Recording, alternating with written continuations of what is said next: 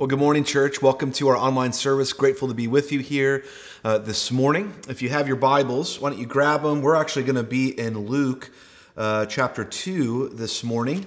And so grab your Bibles. We're going to get there here in a minute. We're continuing in our doctrine series where we're looking at just core foundational doctrines of the Christian faith. We've looked at the revelation of God's Word. We've looked at the Trinity. We've looked at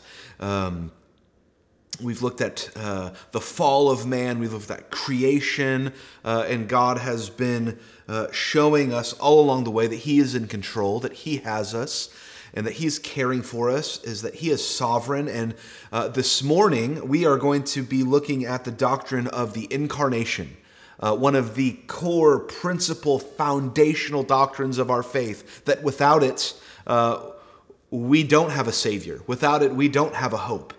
And so as I was preparing for this message, I got to thinking about 12 years ago when my very first daughter, Isabel, was born. And so she was born on October 17th, 2008.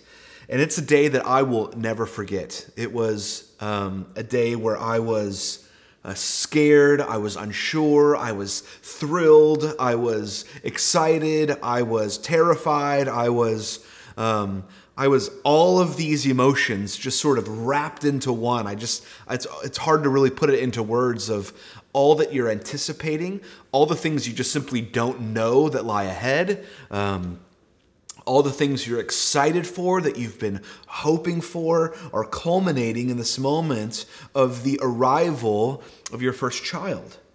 And Izzy's birth was exciting on multiple fronts.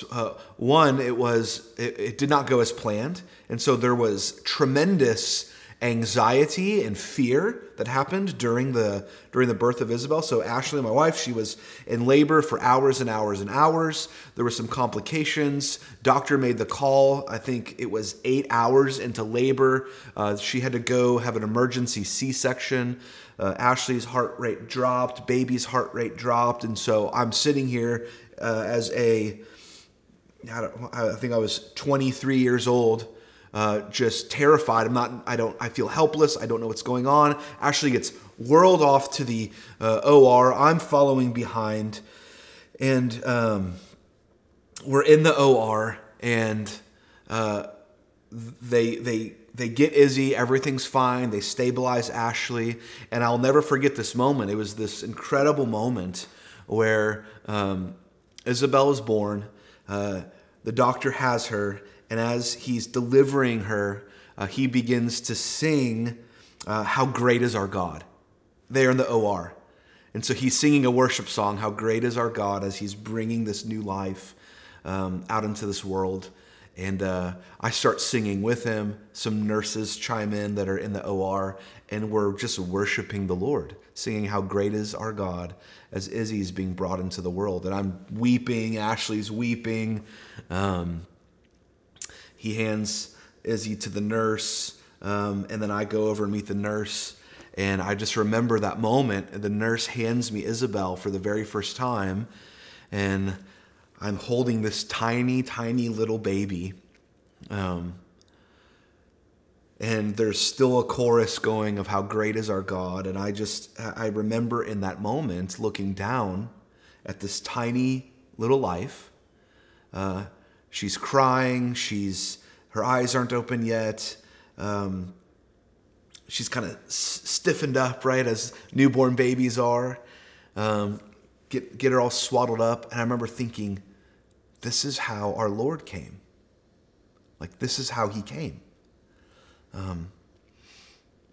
Weak and seemingly helpless and frail and fragile and vulnerable and humble and needy, that God came like this. And that's a moment that I will never, ever forget. And it brought the idea of the Incarnation that much closer to me personally, thinking, I can't believe that God came to us like this, like a baby. Weak and helpless. And I know that every Christmas we celebrate that Jesus was God becoming a man. But to actually stop and consider that and to think on that and what that means for human history and for the meaning of human life is incredibly important.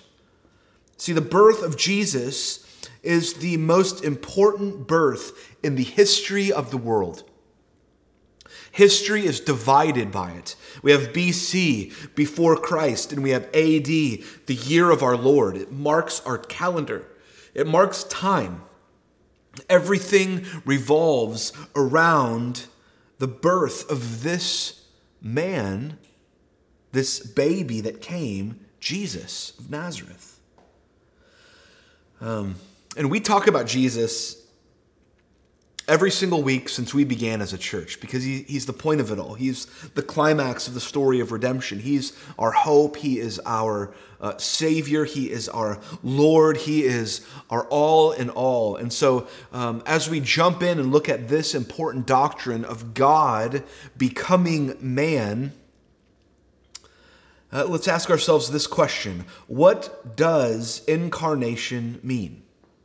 Incarnation. What does that mean? It's the incarnation of God. What is incarnation? It's a big Latin word, right? And so we are all from Texas. Well, maybe you're watching, you're not from Texas, but we have a word similar to this. And many of you have heard it. Many of you order at a restaurant, and it's carne asada, right? Incarnation has that same root word, carne. And what is carne asada? It just means glorious, wonderful, holy, marinated meat that you eat and put in a tortilla and cut up, and it's delicious, and you should order it at a Mexican restaurant, preferably this afternoon, if you can help it. And so incarnation, carne, has that word in it. It means meat, right? And so we think fajitas, we think carne asada. And so really, if you're going to get down to the root of it here, fajitas and carne asada reveal the holiness of God, because it's baked in there, right? It's part of the word. It should invoke worship in us, and it certainly does for us as Texans. So carne means meat, or translated in the scriptures, flesh, right? And so what we see here is that Jesus is God. The incarnation of God is that God came into human history, came into our world and our space in the flesh, with meat on his bones, right? Carne, incarnation. And so this is not saying, so let's be clear here, this doctrine is not saying that a human being became God. It's not saying that. That's the lie that was first told by Satan in the garden. It says, God's holding out on you, and you can become like God. Satan told the very first humans, our parents, you can be like God. You can do this, and God's holding out on you. The very first lie propagated in the Old Testament, in the garden at the very beginning, was that man can become a god. And you should try to do that. And the world should revolve around you. You should have your preferences, your wants, your desires be paramount above all else. That's the first lie that the enemy told us, that Satan told us. That is not what the Bible teaches. That is not what the incarnation teaches us. In fact, there are sects of world religions that teach that man becomes a god. Mormonism is one of those that adheres to that. The Bible doesn't teach that. The incarnation is not that someone became God, it's that God became someone. That God became a human being. That God stepped into our place in time. That God put on meat, flesh, and dwelt among us. John Calvin uses a beautiful word and a beautiful way to describe this. And he uses this language, and he says that in the incarnation, God accommodates us. I think that's a really interesting way of describing the incarnation. I really love that language. That Jesus, God in the flesh, God coming as a baby, growing, living, existing as you and I did in the flesh, is accommodating us in the same way a good mom or dad accommodates their children. Right? For example, Ash and I, we have 4 kids. Never a dull moment in our house. It's always loud, always a lot of energy, always places to be, always events to go to. Everyone is always hungry. There's always things to get to. There's just a lot of accommodations that we make as parents to accommodate for our 4 children because we love them, we care about them, we want them to thrive, we want them to know and love Jesus, we want them to enjoy the things that God has given to us here on this earth. And so we make tremendous accommodations for them. Our routines make accommodations for them. Our home makes accommodations for them. When you have 4 kids, even our vehicle choices make accommodations for them. No longer can we get cute little fast cars with 2 doors. We need big honking metal people movers with as many seatbelts as humanly possible that get 9 miles to the gallon. And we make all these accommodations for them, right? Because we love our kids. The Camry doesn't cut it anymore that we drove for many, many, many miles. There's just not enough seats. So we drive excursions.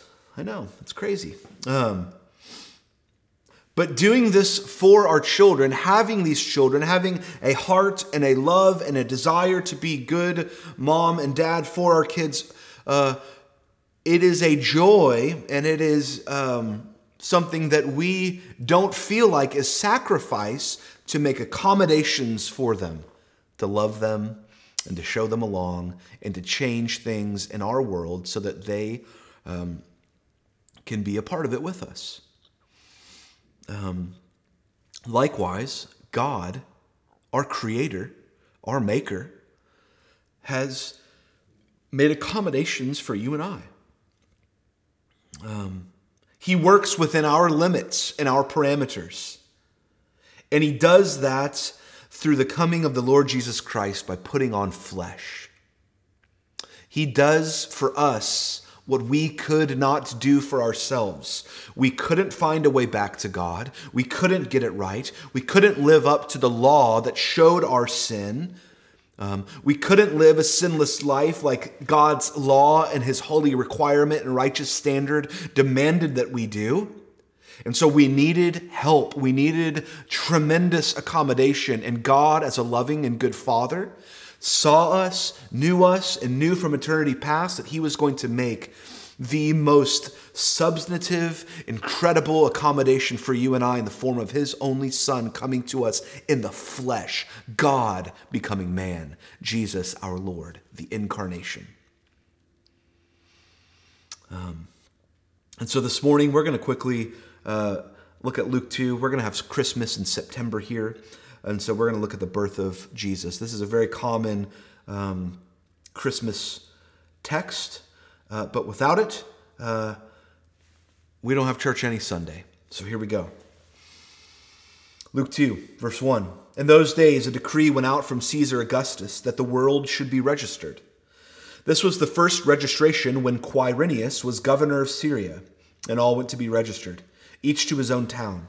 And Joseph also went up from Galilee, from the town of Nazareth to Judea, to the city of David, which is called Bethlehem, because he was of the house and lineage of David, to be registered with Mary his betrothed, who was with child.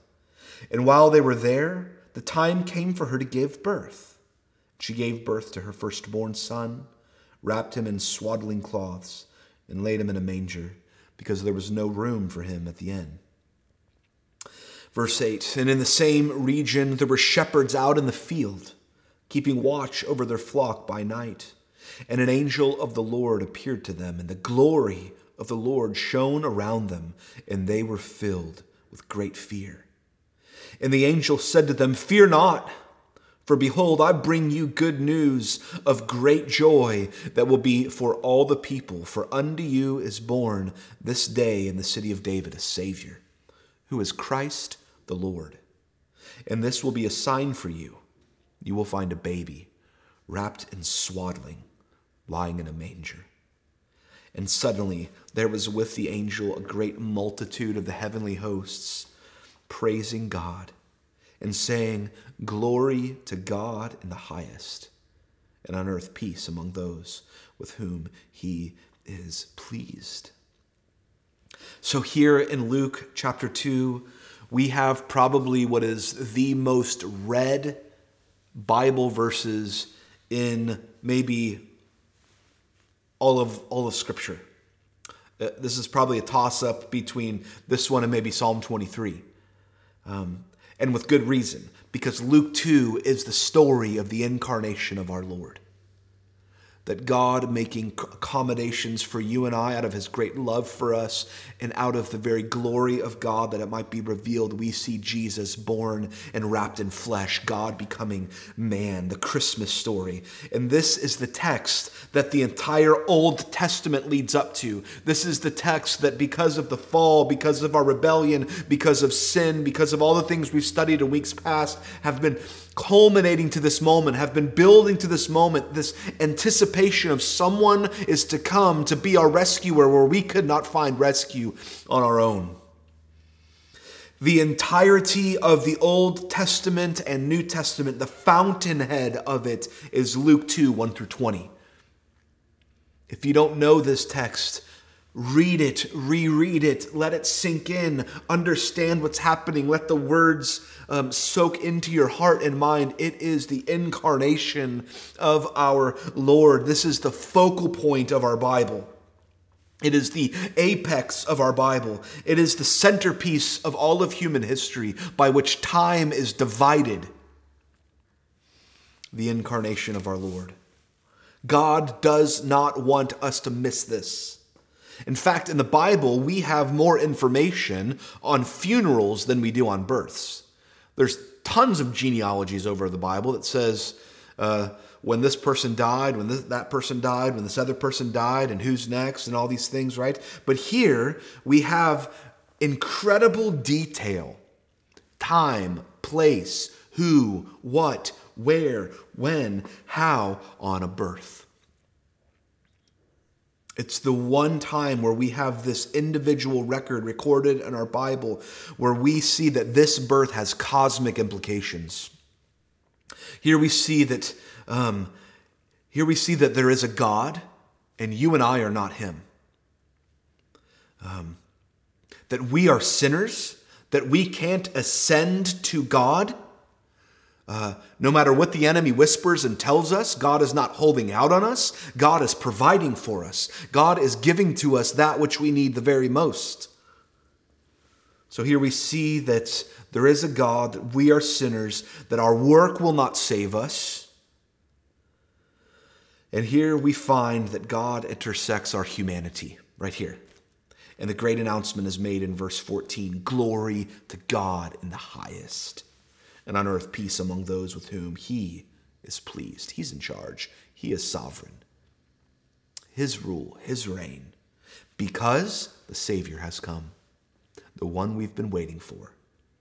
So, a few things about the incarnation. So here at the very beginning of this text, we see that the birth of Jesus is historical, right? It's happening during a specific time. We read during the reign of Caesar Augustus. We learn of the name of his steward, Quirinius. That's a hard name, right? It's not easily forgotten. So we learn about the people involved here in a historical context. You can go back and know these people are real in history, in time, in place, in space. So this narrows the time when Jesus is born. This is not a fable. This is historical. It also mentions a very physical city in the city of David with very specific people, Mary and Joseph, who all have lineages and histories and families that can be traced and are real people in history. So there is absolutely no thinking here, according to our Bible, according to the scriptures, that Jesus, our Savior, is just some spiritual concept or construct, that he is just sort of moving in and out of time and he doesn't really have a specific place. No, he is in historical time, born during a certain reign with specific parents in a certain place. He is very real. This is God invading history, the Incarnation. And throughout the Bible, from cover to cover, we see this continually happening, that God is involved in human history. That's why the first 4 words of the Bible are not once upon a time. The first 4 words of the Bible are in the beginning, God. In time, in a place, in space, in history. It's not a fairy tale, it's reality. And if your heart and your mind and your life is not anchored into this reality, you are living in a fairy tale. So unlike every other account of God invading human history, this one is different. This is a different type of intersection. Every other story, you get God-like men, Hercules, Titan, right? The Greek gods. This story is not a half God, half man. This is a common baby wrapped in swaddling cloths, placed in a feeding trough because there's no place for him at the inn. The incarnation is that Jesus, our Lord, our Savior, our hope, became like us in all things. We can't turn stones into bread. He won't turn stones into bread. We can't take ourselves down off the cross. He won't take himself down off the cross. We get thirsty. He stops at a well. Jesus, God becoming man, is born into obscurity. A less than common birth. There is nothing mystic or supernatural about his birth. He comes just like we do. He laid aside his glory. He took the form of a bondservant, and he was made in the likeness of men. Now, although there's nothing spectacular about his birth when he was born, it is for sure, without a doubt, glorious. This child, this one, was announced by the angel Gabriel. Then a multitude of heavenly hosts agree with Gabriel's announcement, and they sing and they worship glory to God in the highest. Why? Because the child is born. He's dwelling now here on earth. He can be seen and visited.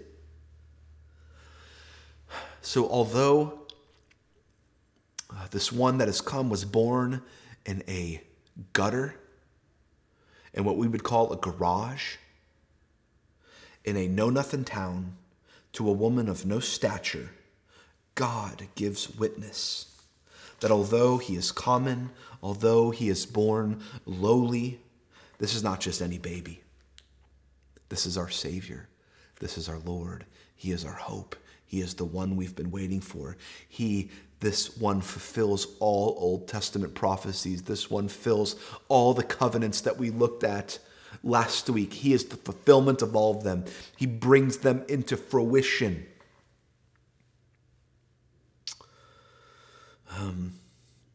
And although God is glorified by this baby, it is clear that Jesus is born to save men and women who believe by faith.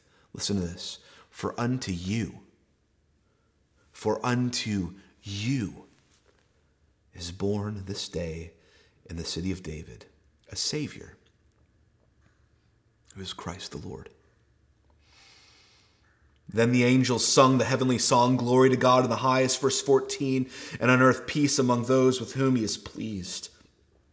The incarnation of Jesus, the birth of Jesus, is so that men and women could be saved, so that we could be freed from the curse of sin that we inherited long, long ago from our fathers, Adam, and our mother Eve, that we cannot get rid of, that we cannot escape. One has come, a greater Adam, that we would have a new Lord, a new Savior, a new one to bank our hopes on, Jesus as Lord. In all the places Adam failed, Jesus succeeded, and he is who we cling to now. He has come. He has come, and Jesus has come so that we might be saved, the scriptures tell us, and have peace with God and peace with one another. That is a message for right now, for you and I. Our world is desperately searching for peace, shalom. The Hebrew word is. We're looking for it everywhere. We're screaming from the streets that we might find it. And we're looking in all the wrong places for it. It comes through Jesus, our Lord. But it comes at a very high cost for him.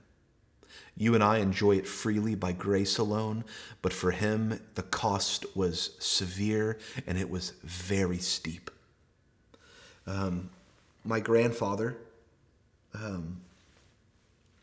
my great-grandfather fought in World War I, and he was a trench soldier. And I know this because my mother tells stories about him, and when he was a trench soldier in World War I, he wrote letters in the trenches and sent them back home. And so we still have all of these letters from my great-grandfather of him chronicling the hell of the trench warfare in World War I. And he writes about all that took place, the constant bombings through the night. He also tells a story that he found a sheepdog while he was in combat. And because they spent weeks and weeks and weeks and weeks sleeping in these muddy, nasty trenches, using the restroom in them because the warfare was so intense, there was trench rats that were just all over the place because of all the fatalities, the nastiness of those trenches. And so it's hard to sleep because trench rats, he's writing, would crawl all over you throughout the night. He found a dog, a sheepdog, my great-grandfather writes about, and he trained this sheepdog to sleep on top of him in the mud and nastiness of the trench. And this dog would keep the rats off of him while he slept. And I tell you that story, and the combat that he endured and that he fought in, and the bullets that flew, and the filth of the trench, and the hell he endured and went through and walked through and saw and witnessed, because we have days like Christmas and we have days like the 4th of July that we celebrate and we cook good food, and we should celebrate. They're beautiful days. And we roast hot dogs and we cook steaks depending on the celebration. But for those who were involved in the battle, freedom and victory, freedom that we celebrate, often comes at a very, very high cost for a certain few. And they don't think as those events as novelties where you simply eat hot dogs and you just gather around a table. They think of the great cost involved in securing such freedom and glory. The same is true of Christmas and the Incarnation. When Jesus thinks back and when Jesus endures that which he endured, it is not all Christmas trees and pretty twinkly lights. Jesus entered into our reality to wage war on a very real enemy, and he won. But it was very costly. We enjoy the freedoms of it, we enjoy the benefits of it, and praise God for it. By grace, we've been saved through faith, through the finished work of this one that has come, by putting flesh on and doing which we could never do for ourselves. Jesus did the work. Jesus did battle for us in that we could never do on our own. So when Jesus remembers Christmas, so to speak, he remembers something very different. He remembers the very high cost, like my great-grandfather would have remembered, for bringing peace and grace to men. He remembers vividly when he came to earth and how he reconciled men and women back to God. In fact, Jesus himself tells us exactly what his birth meant later on in the Gospel of Luke. There is no clearer text in all of Scripture when Jesus tells us exactly why he was born. And it's found in Luke chapter 11, verses 21 and 26. Listen to this. The words of our Lord telling us why he came, why he was born with flesh on in the Incarnation. Listen to this. When a strong man... All right, here we go. So let me set the context real quick before I jump in, because it can be a little confusing. Jesus has been accused of doing miracles by the power of Satan. Jesus has tremendous power. He wields some of that power occasionally to show that he is divine. And Jesus fires back at his critics and says, "You've got it all wrong. I'm not Satan's ally. I'm his greatest foe, and I've come to do battle against him." In Luke 11, here he says this: "When a strong man, fully armed, guards his own palace, his goods are safe." That's Satan. Satan guards his palace. Satan is strong. He has guardrails around many of us. Jesus says he's strong. Verse 22, "But when one stronger than he attacks," when one stronger than he attacks him and overcomes him and takes away his armor in which he trusted and divides his spoils, "whoever is not with me is against me, and whoever does not gather with me scatters." Jesus says, you want to know who I am? You want to know what I'm doing? You want to know why I'm here? Here's who Satan is. He is a strong man. He is armored. He is protecting that which is his, namely, you and I who are not found in Jesus through faith. And there's no way to get out, and he's got us on guard. Jesus says, I am here. This is the good news. I have come. I am the stronger man. I am the attacker. I will go on offensive against this one who has you bound. And I will take this man. I will strip him of his spoils. I will remove his armor and show him as a helpless one. And I will plunder all of his possessions and take back that which is mine. This is Jesus' view of Christmas. This is the incarnation of our Lord. It was a military maneuver on the part of God. Jesus came to plunder Satan and take back that which is his. And he's coming back for us, those of us who are captive in our sin. Jesus has come into our world in a very real way to set us loose from our captor. That's why the angel said to those shepherds that night that he was born, "Fear not. Fear not, for behold, I bring you good news of great joy that will be for all the people. No longer do you have to live in fear. Our Savior has come. He's here to win a victory. And he came in a way that no one expected, brilliant, under the radar, in obscurity, as a baby. But his power was unleashed on his greatest foe. And just like we read a few weeks ago, where we were shown a window of the first gospel, Genesis 3:15. I will put enmity between you and the woman, between your offspring and her offspring. He shall bruise your head, and you shall bruise his heel. This is the very first promise that there is one that is coming from the seed of woman, the virgin birth, our Savior and Lord, that will crush the head of the enemy that held us captive. And that's Jesus, the incarnation. He had to be born a man. He had to come as a man to fulfill the promise in Genesis chapter 3. That's what Jesus does. Jesus says, I am stronger. I've come to crush the head of the enemy, and I am fully God, and I'm fully man, and I'm coming in the most unlikely way, plundering evil and injustice and giving you hope and grace and life. That is the incarnation of our Lord. God put on flesh and dwelt among us. Let's pray. Lord, thank you. Thank you that you sent a Savior. Thank you that he come in an unlikely way, but it was preordained by you in the very plan of God. And so this morning we say we trust you. We put our hope in you. God, it was so costly for you, but now you offer us life and grace and freedom by grace alone, through faith alone, in the finished work of our Lord Jesus Christ, who put on flesh, who was crucified on a Roman cross, but conquered death and crushed the head of his enemies, that we might have life and have it to the full. In Christ's name we pray. Amen.